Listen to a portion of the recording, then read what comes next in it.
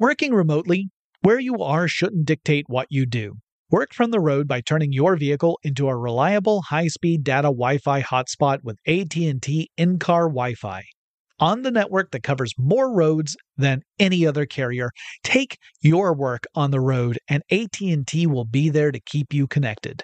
Connect up to 10 devices and stream conference calls, finish up that presentation, or answer last-minute emails. Why wait? Go to att.com/in-car Wi-Fi today for free trial eligibility. Based on independent third-party data, number of devices varies by manufacturer. Always pay careful attention to the road and don't drive distracted. Wi-Fi hotspot intended for passenger use only when vehicle is in operation. Compatible device and vehicle required. There's a lot happening these days, but I have just the thing to get you up to speed on what matters without taking too much of your time. The 7 from the Washington Post is a podcast that gives you the 7 most important and interesting stories, and we always try to save room for something fun. You get it all in about 7 minutes or less. I'm Hannah Jewell. I'll get you caught up with the 7 every weekday. So follow the 7 right now. When you think about the future, what kind of technology do you envision? Whatever the future holds, artificial intelligence will undoubtedly be at the heart of it all. Join Graham Class as he hosts Season 2 of Technically Speaking, an Intel podcast, and hear from the minds transforming healthcare, retail, entertainment, personal computing, and more with the help of AI. Tune in every other Tuesday and explore the latest technology that's changing our world today and creating a more accessible tomorrow. Listen to Technically Speaking, an Intel podcast on the iHeartRadio app, Apple Podcasts, or wherever you get your podcasts. What's up, this your boy Lil Duval, and check out my podcast, Conversations with Unc, on the Black Effect Podcast Network. Each and every Tuesday, Conversations with Unc podcast feature casuals and in-depth talk about ebbs and flows of life and the pursuit of happiness. Unlike my work on stage, I tap into a more serious and sensitive side to give life advice and simply offer words of encouragement, yet remind folks to never forget to laugh. Every Tuesday, listen to Conversations with Unc, hosted by Lil Duval on the Black Effect Podcast Network, iHeartRadio app, or wherever you get your podcasts. Presented by AT&T. Connecting changes everything. Welcome to Tech Stuff, a production from iHeartRadio. Hey there and welcome to Tech Stuff. I'm your host, Jonathan Strickland. I'm an executive producer with iHeartRadio. And how the tech are ya? And for today's episode, I really should have said, howdy y'all, how you doing? Because, so I might be attending South by Southwest this year. It's a big event that happens in Austin, Texas. So I thought it might be cool to look back on the history of South by Southwest, or South by, I guess, if you're one of the cool kids. I'm not one of the cool kids. I say South by Southwest every single time. It's often designated as SW, the X is in lowercase and everything else is capitalized. I just call it South by Southwest because, again, not cool. This isn't news to you. You know it. And I thought I would chat about how it really got started, especially since it all started off as a music festival where a bunch of bands came together to play in various Austin venues to crowds. So how the heck did tech get involved in that? And how did it become such a big event for tech that arguably you could say tech has taken over South by? Look, I did it. Well, the story actually begins in the 1960s, if we want to look at what formed South by Southwest. South by Southwest would not have its first actual event until the late 80s. But in the 1960s, Austin, Texas was really a standout in its state. It wasn't like other parts of Texas. So Texas has a reputation for conservative politics and also having a very fierce independent streak. That's part of the Texan identity. And Austin is a little bit different because for a few reasons. One is that it had a very large public university, still does, a very good university, the University of Texas. And the culture at the University of Texas was far more liberal than what you found in most of the state. And around the university grew up this kind of liberal community. It was a community filled with artists and artisans and craftspeople and all sorts, and lots and lots and lots of music. So this is all starting to come together in the 1960s. Austin was definitely not a conservative city, even though it's the capital of Texas. And the politics going on in the Capitol building might have been very, very conservative, but Austin as a city just wasn't. Meanwhile, at the same time, you had these small businesses that were establishing themselves in the city, many of them surviving because of the proximity to this university. And they started to get really, established and bigger businesses in the tech field in particular, like IBM and Texas Instruments and AMD. They started to set up facilities in Texas. And part of the reason for that was that they wanted to lure away students who had just graduated out of the University of Texas to come in and be part of the workforce, to get young, talented people to join and to therefore continue to stay in front of competitors. So this area of Texas became very important within the tech sector. Obviously we think of Silicon Valley here in the United States, which is in California, as being really important in tech. And it is. A lot of incredibly influential companies grew out of Silicon Valley. But Texas was also, and still is, very, very important in the tech sector. So this was part and parcel with the evolution of Austin as a community. You had a very tech-savvy, pretty liberal city that was expanding in the 60s and 70s. The vibe of the city itself was kind of young and adventurous and experimental. Like this, again, very experimental era, the 60s and 70s. In fact, later on, much, much later actually, the motto, "Keep Austin Weird," would emerge. That was effectively coined in around 2000. So it would come much later, but that concept of keeping Austin weird, it was kind of paying homage to the Austin of the 60s and 70s that became this big city of the arts and of music and also of drinking. So in 1973, Texas changed the state laws to allow 18-year-olds to drink legally. Here in the United States, the legal drinking age is 21. But in 1973, Texas lowered it to 18. Now, it's a college town. You've got all these young people who are perhaps away from home for the first time in their lives.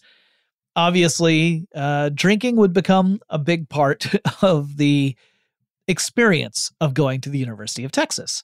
And you had a lot of bars that would rise up around this time, especially around campus. So to this day, if you go to Austin, Texas, and you walk down, I want to say it's 6th Street. It's been a long time since I've been there, but it's just like lines of bars, bar after bar, with occasional like shops and restaurants thrown in too, but a lot of bars.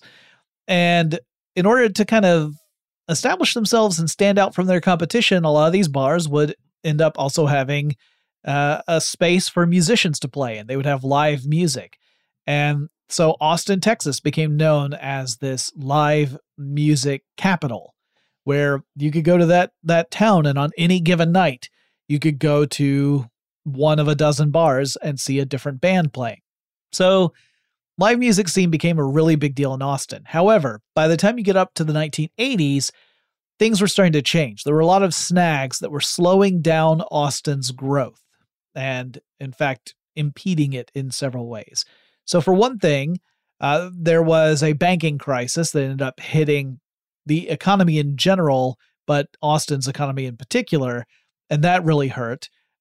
Texas also lost out on that drinking age thing because during the Reagan administration, there was a federal law passed that set the national drinking age to 21. So then you don't have the 18-year-olds allowed to go into bars and drink anymore, which obviously meant that there was a big hit to the bar scene around the University of Texas.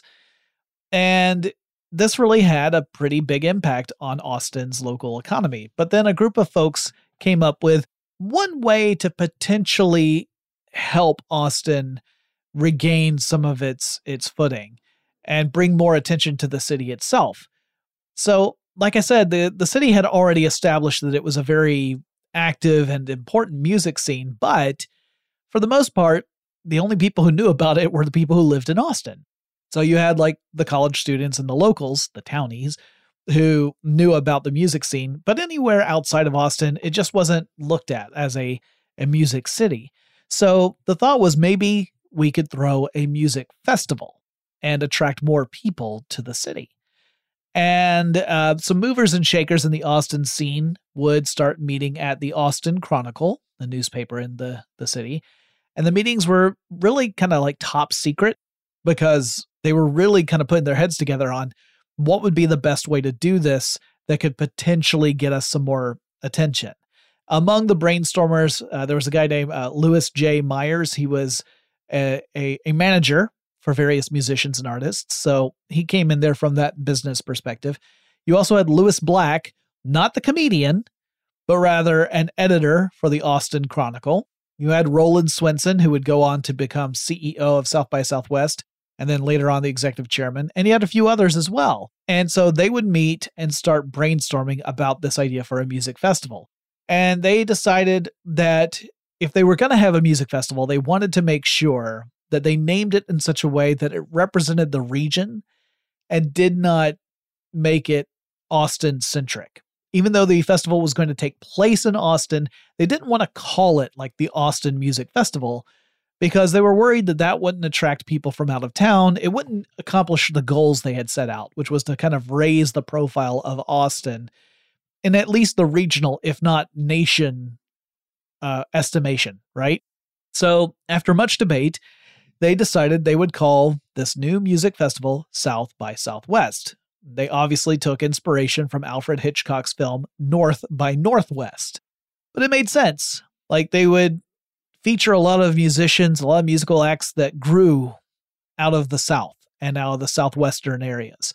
And in fact, a lot of the bands that have played there over the years are ones that I saw in little local establishments here when they were just starting out. So they announced this intention to have a music festival in October 1986. The actual event would take place the following March of 1987. And according to all the histories I could see, although it blows my mind, if this is really true, it really is strange. But all the histories I saw said that when they were putting this together, the founders thought that maybe they would attract around 150 people to come to this music festival.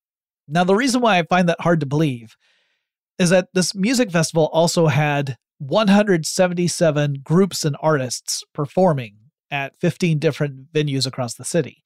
So, in other words, I find it hard to believe that they were putting together an event where the musicians would outnumber the people attending the festival. Now, to be fair, I have also been in theatrical productions that ended up that way, where the cast of the show I was in outnumbered the audience that attended on a given night, which I always found kind of sadly comforting because I thought, yeah, well, even if the show does go really bad, we have the advantage in numbers. We could probably take them. That actually did happen to me a few times with a staged production of A Clockwork Orange.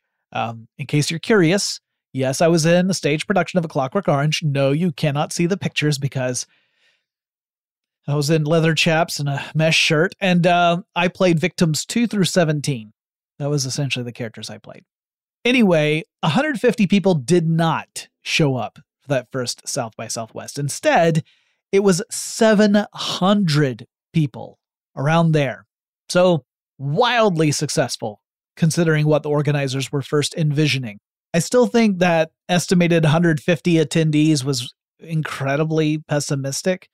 It's hard for me to believe that, but 700, not bad. Still pretty modest, really, when you think about music festivals. I mean, a lot of the music festivals here in Atlanta, especially the big outdoor ones, can bring more than 10,000 people for a single performance. Now, I took a look at some of the acts that played in 1987. The only one that jumped out at me that I recognized right away was the Reverend Horton Heat, because I saw his band play live when I was in college in Athens, Georgia. So I've seen the Reverend Horton Heat live, which was a great show, by the way. It was a nice small venue. It was high energy, but he was the only act that I recognized in a short list. I didn't see the full 177 breakdown though.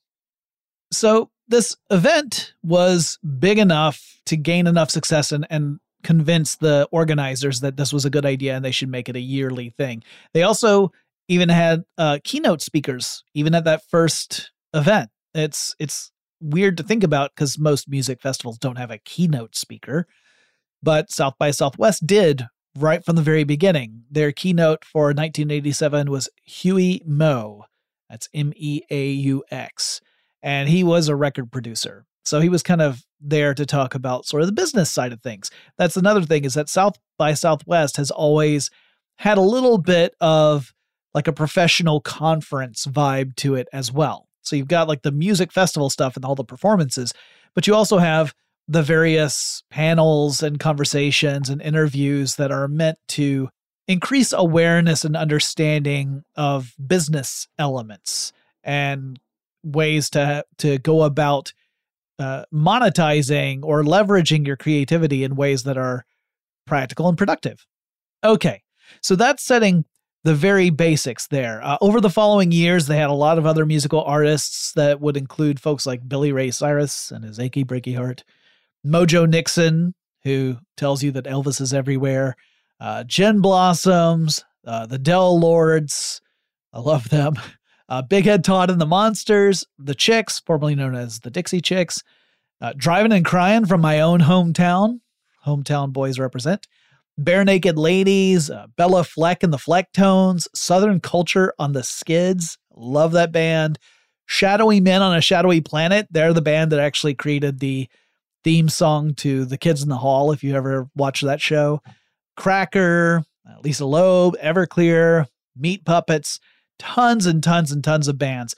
This is just up into the early 90s, because until the mid 90s, South by Southwest was just a music festival, but all that would change in 1994. And I'll explain more after we come back from this break.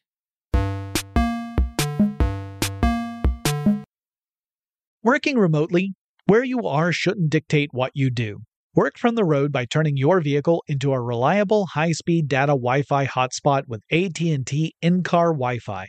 On the network that covers more roads than any other carrier, take your work on the road and AT&T will be there to keep you connected.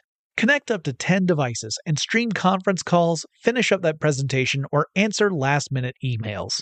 Why wait? Go to att.com/in-car Wi-Fi today for free trial eligibility. Based on independent third-party data, number of devices varies by manufacturer. Always pay careful attention to the road and don't drive distracted. Wi-Fi hotspot intended for passenger use only when vehicle is in operation. Compatible device and vehicle required. The 2024 presidential campaign features two candidates who are very well known to Americans. And yet, there's complexity at every turn.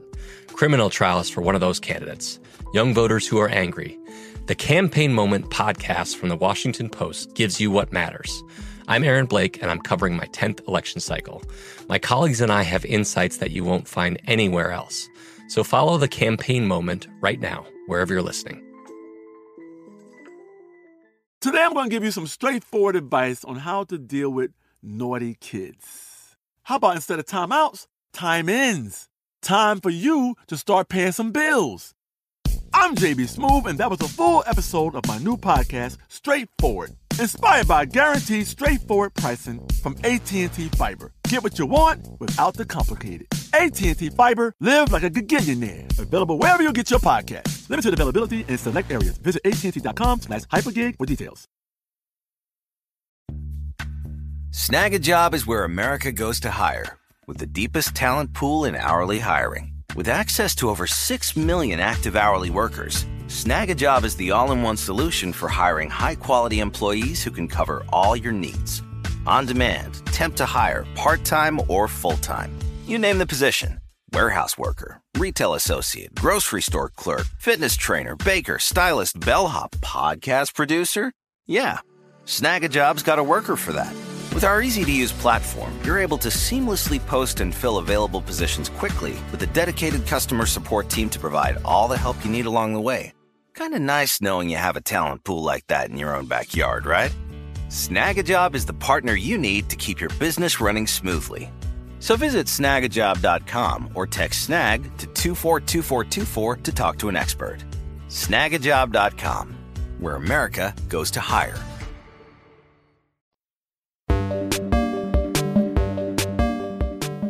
Okay, before the break, I mentioned that South by Southwest was this growing music festival. It was getting really big over the years. By 1994, they had more than 460 musical acts across the various venues around Austin participating in this festival. So remember, it was like 177 for the first year, 460 by 1994. Not even a full decade into the festival yet. And it was really neat. You know, for one price, you could get admission to all the shows that you could dream of seeing based upon their schedules and your ability to get around town. But yeah, you could buy this one admission and go see as many bands as you want throughout the festival. Well, in 1994, the festival expanded beyond just adding more musical acts. This was also the year that the festival grew to include films and multimedia content. Now remember, this is 1994. So the World Wide Web is really just a couple of years old at this point. Hardly anyone knows about it. And very few people in the mainstream, very few households actually have internet connectivity. That just wasn't a normal thing yet. You had people in college who were aware that the internet was a thing and that the web was a thing. You had people in business and in the military and in government organizations who were aware of it. But your average person just wasn't. So to go this early in 94 and add the multimedia component was interesting. It also does not surprise me that most of that focus wasn't on the connectivity side of things, because that just hadn't really taken hold in people's imaginations yet. It was more in things like programming and video games, stuff that lived on a computer but did not connect to an internet. The keynote speaker for the interactive side of things was Richard Garriott. Richard Garriott creates video games. He's probably best known for creating the Ultima series of computer games. If you're not familiar with Ultima, that was a really, really influential series of fantasy computer role-playing games. It introduced things like morality into computer role-playing games. Earlier, it was essentially kind of an amoral hack and slash kind of approach to game design. But starting with Ultima 4, Richard Garriott really started to add in, no, you have to make the right kinds of choices in order to progress in the game. Interesting approach, very innovative at the time. Garriott himself is also known as Lord British. That's the name of his fictional alter ego within the Ultima series. He's the mostly benevolent ruler of Britannia. And Garriott has got a really fascinating background. He's the son of scientists, one of whom was an astronaut who actually spent a couple of months aboard the Skylab space station in the 70s and also was in Space Lab in the 80s. And he himself was extremely successful in the 90s as a video game creator and a business owner. Famously, Richard Garriott himself would go up to space and visit the International Space Station as a private citizen, one of the few people, like one of 7, I think, who ever were able to do that in the era before private space industry. This was back when you had to work with either NASA or Russia in order to have a chance of going up there. And he did it. Anyway, just as a point of reference, the music keynote speaker that year was Johnny Cash. So talk about an influential artist. So you had Richard Garriott delivering a keynote for the multimedia side, and Johnny Cash doing the same for the music side. So by the time you get up to 1995, South by Southwest was now a music and media conference for realsies, and it included film as well. So people would come and talk about film, they'd do panels about film, and they would premiere films at South by Southwest or sometimes do special screenings of films. And it was growing up enough so that the festival needed to spread out a little bit. So in 1995, Film and Media Conference would split over into a separate event, and Richard Garriott would again deliver a keynote in 95. In 1997, the multimedia part of South by Southwest got a rebrand. This is when it became known as South by Southwest Interactive, which is what it's still called today. And there were some really important guests that year. There was Thomas Dolby and Jaron Lanier. So Thomas Dolby, I think of Thomas Dolby as the musician behind She Blinded Me with Science, but has done tons and tons of work in tech. And then Jaron Lanier, he's the guy who coined the whole virtual reality concept. He didn't invent virtual reality, but he coined the idea. He coined the phrase, and is a visionary in that field. No pun intended. But Jaron Lanier did a lot of foundational work for virtual reality, as well as other technology-related stuff. And by this time, folks were starting to really talk about the power of the internet. Like by 97, people were starting to really catch on, and it was expanding beyond the little niche communities that had been aware of the internet and been jazzed about it. But by 97, you started to see excitement, right? The idea of, 97 could be a really big year for the internet. And there were discussions about stuff like online communities, which wouldn't have happened a few years earlier. But now there was this recognition that an online community could be a very powerful thing. Film was really hitting hard too by the late 90s. You had Quentin Tarantino there. You had Mike Judge there. Brendan Fraser was there during his first run as being a beloved actor. I'm glad to see him getting a lot more attention and acknowledgement today. When you get up to 1999, Mark Cuban, the entrepreneur, would give a keynote. Philip Glass, the musician, the composer, was also one of the interactive guests that year, oddly enough. Not just, sometimes we see this too, where there's a lot of crossover between the different tracks of programming. So having Philip Glass appear to talk to the interactive crowd was interesting. Also, 1999 South by Southwest held a panel about streaming video technology. 99.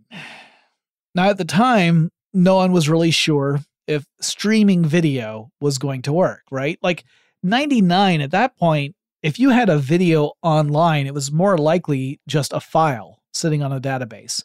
And someone would have to go and download that video to their computer and then use a video playing program of some sort to access the video file and watch it.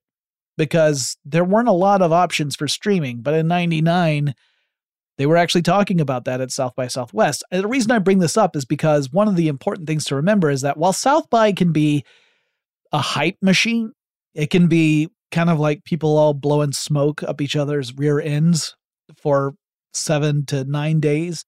It can also be a genuine place for real discussion about stuff that's important, that is unfolding, that's at its very earliest stages, so we don't really know where it's going to go. And in 99, no one was predicting that YouTube was going to be a thing. YouTube wouldn't launch until 2005. That was 6 years later.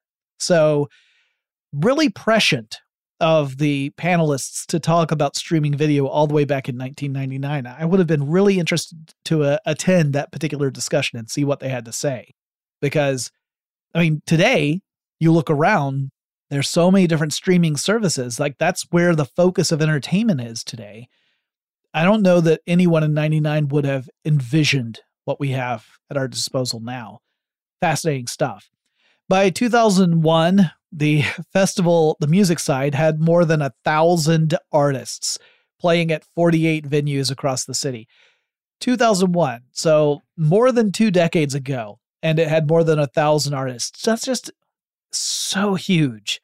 I can't even imagine being in Austin and wanting to see, various groups play and having to decide between that many. That's Like I get choice paralysis all the time, analysis paralysis, I guess you could call it. Where if you give me too many options, I kind of shut down because I just can't. After you get past 3 or 4, I start to panic. I complain about this a lot to my partner, who will often send me 30 to 40 choices at a time. And I just tell her, like, this is not good for me. I can't handle it. So I can't even imagine looking at 1,000 different acts and trying to figure out where I'm going to go see. But 2001 also saw some interesting speakers. The founder of Napster had attended, and he gave a interview over at Interactive. Remember, Napster was truly an important service in the early 2000s. Napster was seen as an enormous threat to the established music industry, which is interesting that they would then have him appear at South by Southwest, because obviously, like, he was like most wanted for all the different music studios that wanted to sue Napster out of existence, which did eventually happen. But it really also brought to light the usefulness of peer-to-peer technology, and it really demonstrated that there was a real need to address digital music in a way that made sense for consumers. 2001, this is before we get to things like the launch of the iTunes Store. It was hard to get digital music. There wasn't like an easy way to access it and to purchase it and to be able to download it. And so people were turning to piracy because that was easy. It wouldn't be until we started seeing things like iTunes really establish itself where that would change. Plus, obviously, the music labels and the government of the United States in particular brought the hammer down on all the different sharing services that really cut back on piracy that way too. And obviously all that would change again once we got into audio streaming services, which has been talked a lot about at South by Southwest as well. Another person who was at 2001 was one of the co-founders of Google, Larry Page. So at this stage, again, pretty early on in the lifetime of South by Southwest, you start to see some important people in the various industries arrive and give talks and presentations and workshops at South by Southwest. This applies across all the different tracks. I'm focusing mostly on interactive, but you also had, incredibly important people in the world of music, whether they were musicians or on the business side or the engineering side of things, and equally so in the film world, really important filmmakers. So 2001 also had a session that was important called Is Anyone Making Money? And, you also have to remember 2001, this is like where the bubble bursting is happening in big swing. It's the spring of 2001, so it's before 9/11. 9/11 would really be where the entire world would take a hit financially, but the .com industry in particular would be almost completely wiped out. Not completely. There'd be some companies that would survive, like Amazon survived. But 2001, is anyone making money? It's the questions that you need to ask, because the answers to that might help you avoid disaster down the line. There was also a lot of discussion about wearable computers in 2001, which, that was still a science fiction kind of concept in 2001. Now we have all these activity trackers and smartwatches and stuff. So again, very prescient. In 2004, Jonathan Abrams of Friendster would present at South by Southwest. Friendster would not be super important for much longer, but this was like the dawn of the social platform age. 2005 saw Malcolm Gladwell give a presentation at South by Southwest. Malcolm Gladwell, of course, hosts Smart Talks with IBM, which you've probably heard a few of those episodes on this feed. So friend of the show, Malcolm Gladwell. Laura Swisher, very important in tech. She gave a presentation that year as well. And then in 2007, we saw the launch of Panel Picker. So this is, in South by Southwest's own terminology, quote, the official user-generated session proposal platform for South by Southwest and South by Southwest EDU, end quote. So Panel Picker is a way for attendees and hopeful participants to submit ideas for stuff that needs to be talked about.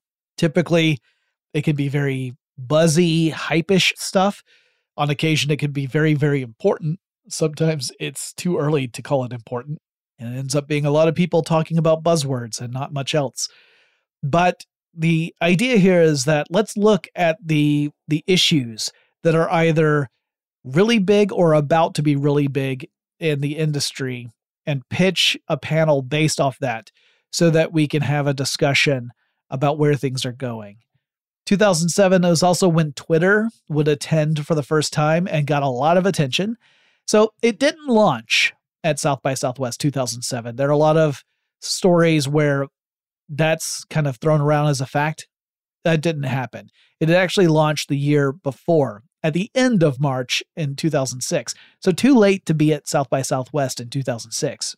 But it was very small. It was mostly the internal team of Twitter and their friends and family, and then a small following beyond that, right? It had not really made a big splash, but in 2007 at South by Southwest, they put up a bunch of screens that would show people's public tweets as they were making them, and this got people really excited, and a lot of people started to sign up. And really, 2007 South by Southwest is where Twitter would establish itself as having an important space in the tech field in particular, and it just grew from that point forward.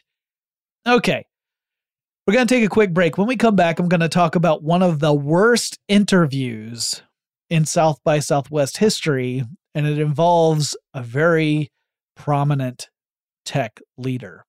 But first, let's take this break.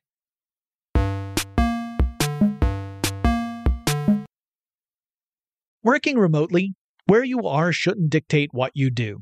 Work from the road by turning your vehicle into a reliable, high-speed data Wi-Fi hotspot with AT&T in-car Wi-Fi. On the network that covers more roads than any other carrier, take your work on the road, and AT&T will be there to keep you connected. Connect up to 10 devices and stream conference calls, finish up that presentation, or answer last-minute emails. Why wait? Go to att.com/in-car Wi-Fi today for free trial eligibility. Based on independent third-party data, number of devices varies by manufacturer. Always pay careful attention to the road and don't drive distracted. Wi-Fi hotspot intended for passenger use only when vehicle is in operation. Compatible device and vehicle required. I bet you're smart.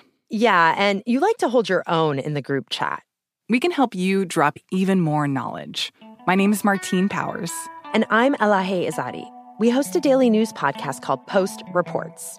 Every weekday afternoon, Post Reports takes you inside an important and interesting story with the kind of reporting that you can only get from the Washington Post.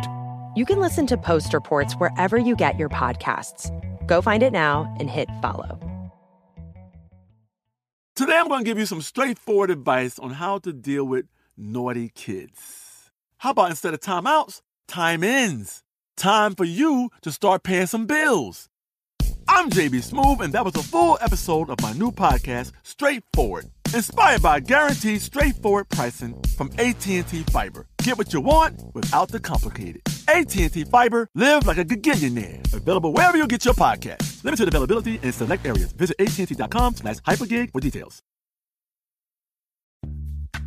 Snag a Job is where America goes to hire, with the deepest talent pool in hourly hiring. With access to over 6 million active hourly workers, Snag a Job is the all-in-one solution for hiring high-quality employees who can cover all your needs. On demand, temp to hire, part-time or full-time. You name the position. Warehouse worker, retail associate, grocery store clerk, fitness trainer, baker, stylist, bellhop, podcast producer. Yeah, Snag a Job's got a worker for that. With our easy-to-use platform, you're able to seamlessly post and fill available positions quickly with a dedicated customer support team to provide all the help you need along the way. Kind of nice knowing you have a talent pool like that in your own backyard, right? Snag a Job is the partner you need to keep your business running smoothly. So visit snagajob.com or text SNAG to 242424 to talk to an expert. Snagajob.com, where America goes to hire.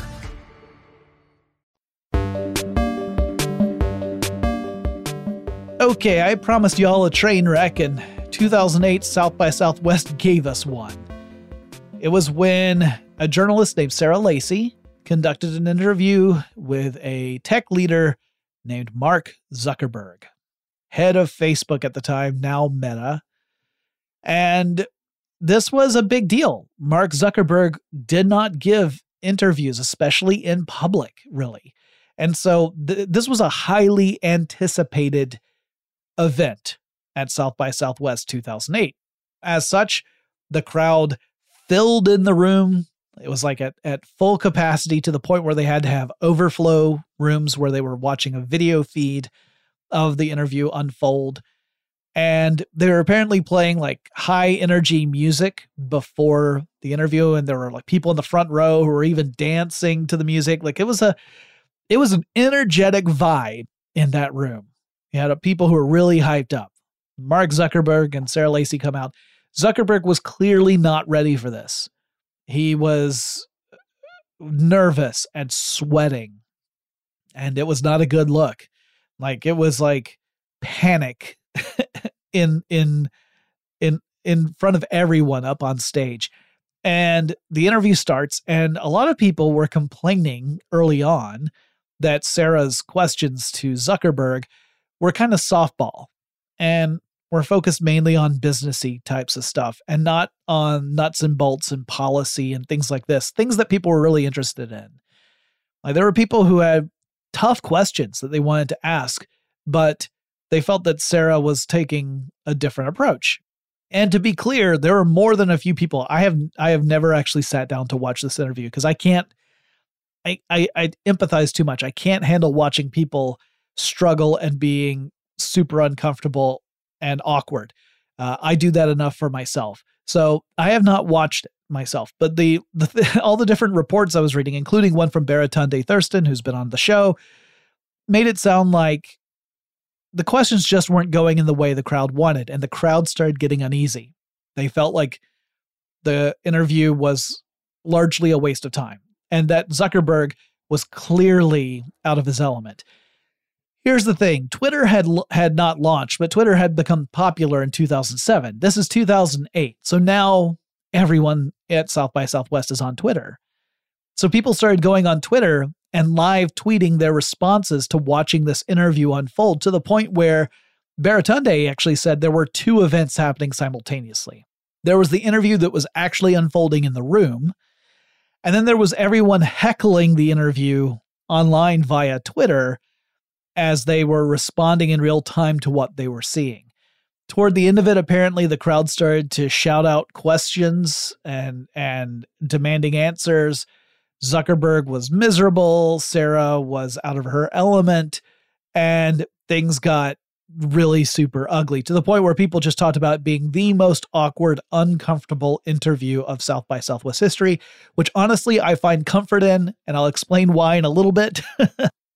But the interesting thing, I think, about this interview, apart from the fact that it was just not a good day for Mark Zuckerberg, or for Sarah for that matter, is that it really illustrated how important Twitter would be at events like this, where you could have this secondary conversation unfold as an event itself is happening. And that was really the first time that would play a huge part at South by Southwest. And it was kind of like the dawning of realization on all the people who were attending. This interview, from what I understand, is available to watch online. So if you are morbidly curious to watch, you can. Maybe it turns out to not be as bad as everyone says it was. But every report I read made it sound truly terrible, and I just don't think I could sit through it. Anyway, I'll talk about my own personal version of that in just a little bit. So 2009, we get up to the point where Foursquare would launch at South by Southwest. This was the original Foursquare. So when it originally launched, Foursquare was this app that would let you check in to places you were visiting. So you might go to like a restaurant and you check in via Foursquare to say, yes, here I am at this restaurant. And it helped with discovery. So people who followed you on Foursquare could say, oh, they went to this restaurant. They said it was really good. Let's go there tomorrow and let's check it out. And so restaurants began to have incentives to invite people to come in and check in at Foursquare, and you could get like an appetizer or something on the house. I actually had that happen a few times when I used to use Foursquare for this reason. There were also other things you had to take into consideration, like you are giving up privacy by checking into locations and saying, this is where I'm at. Depending on your situation, that might be a dangerous thing. And eventually Foursquare would get away from that. They got away from that location check-in element to the app. But in 2009, when they first launched, that is what they were all about. That's also when South by Southwest introduced the Accelerator Pitch Competition. This is an event where various startups all try to pitch their idea for the possibility of getting investor support. We've seen similar events like this in the tech space, but yeah, this is when it became part of South by Southwest's own scope of activities. In 2010, there was an app that was created by 24 people who used to work at Stanford Research Institute, who showed off this interesting voice-activated personal assistant thing.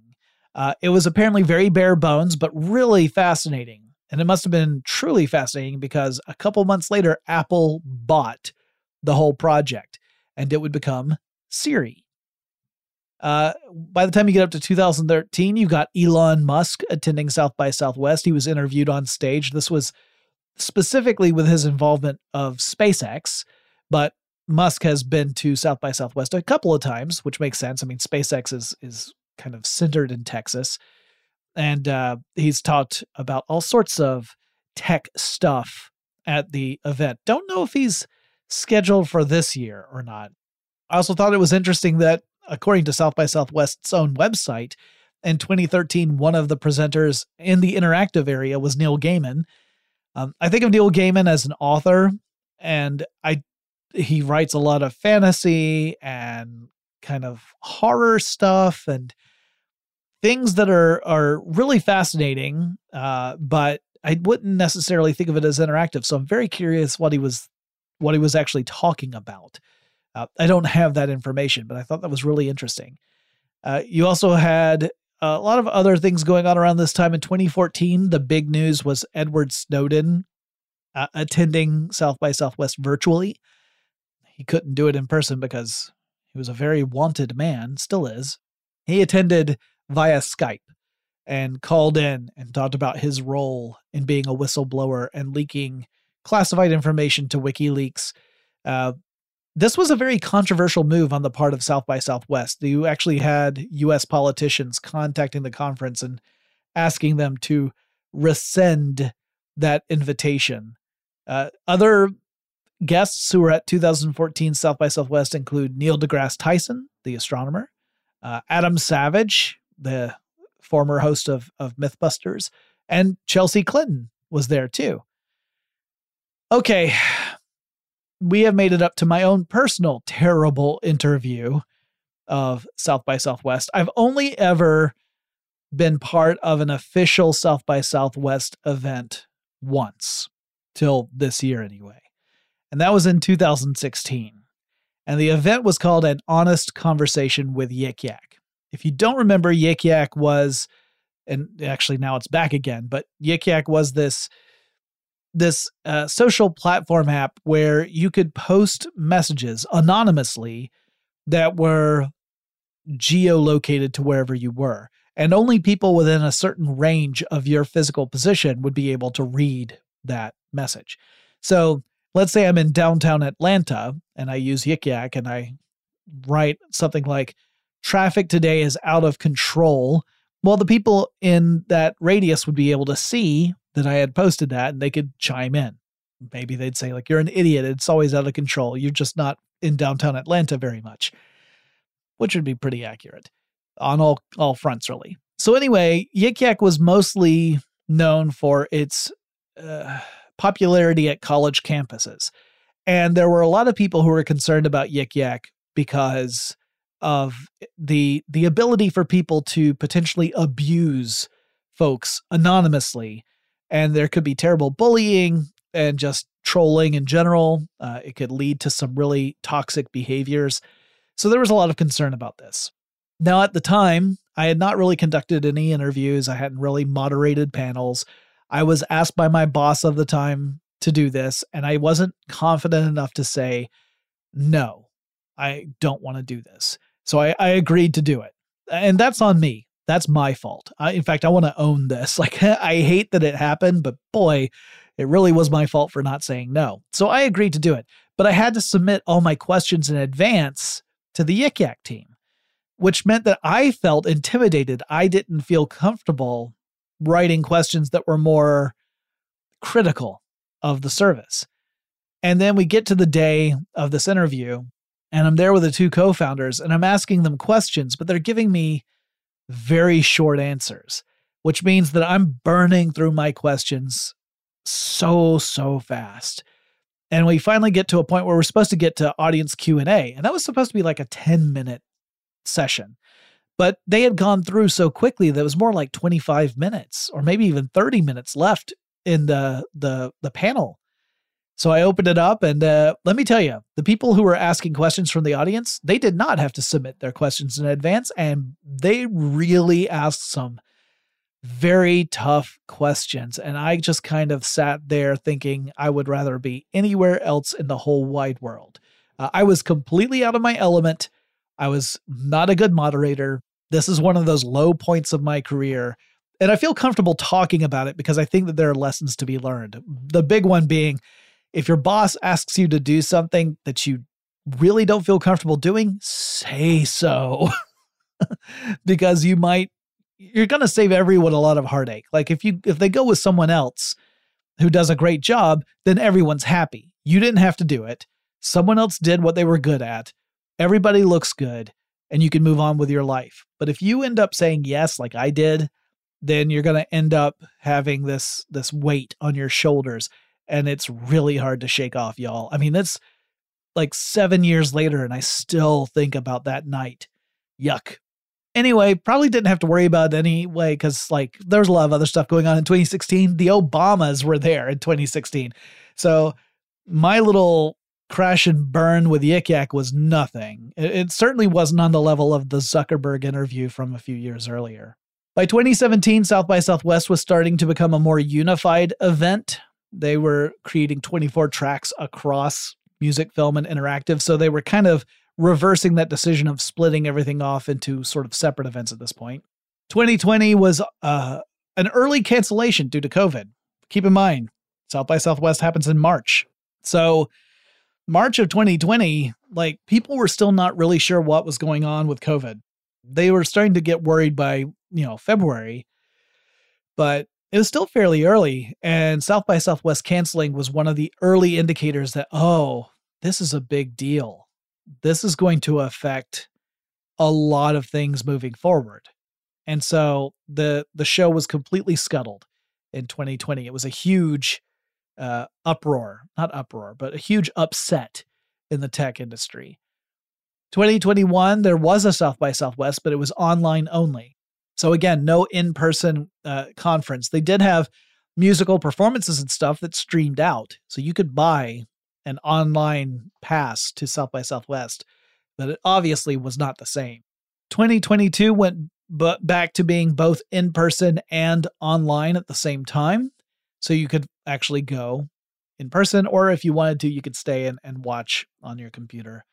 And these days, you can buy various types of badges to access the different events. And y'all, you got to have deep pockets to go to South by Southwest as an attendee. Like if you're not a guest and you don't have a badge that's already assigned to you, as I recall, when I got my badge back in 2016, it had like the dates that it was active. And beyond that, I was not, I didn't have access to South by Southwest, which makes sense because you look at the price of these things. So if you only wanted a badge to the interactive parts of South by Southwest, and that's all you really cared about, that would set you back $1,595 right now. If you were to buy it at the door, it'd be $100 more than that. Very, very expensive. Now let's say that you just wanted to do music. If you just wanted to do music, that's actually the cheapest. That's just at $895. And South by has had a sort of a decline in attendance on the music side of recent years. So that might be why it's the cheap price of $895. Film is $1,495, so just a little less expensive than interactive. If you wanted to be able to see everything at priority category, well, you'd have to spend $1,895, almost $2,000. Now, according to South by Southwest, any badge gets you primary entrance into the related category and secondary entry into most other events. I don't know what secondary entry means. I just assume that means you get not the prioritized seating, and there might be much more limited space for that. But at least then you could, in theory, buy a badge for $895 for music and use it to see most other events during the whole festival, which stretches, like I said, more than a week at this point.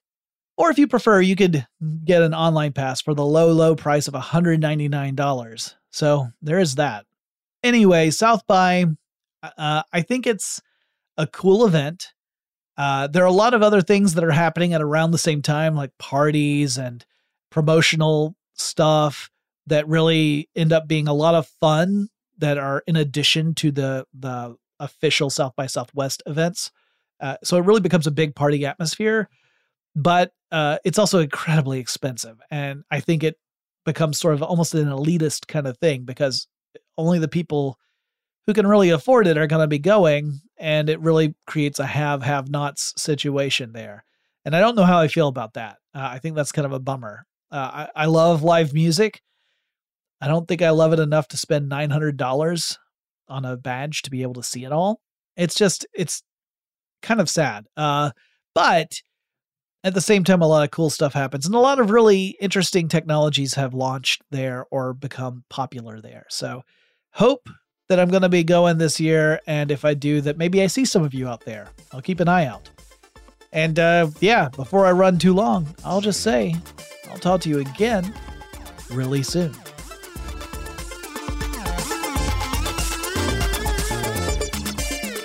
Tech Stuff is an iHeartRadio production. For more podcasts from iHeartRadio, visit the iHeartRadio app, Apple Podcasts, or wherever you listen to your favorite shows.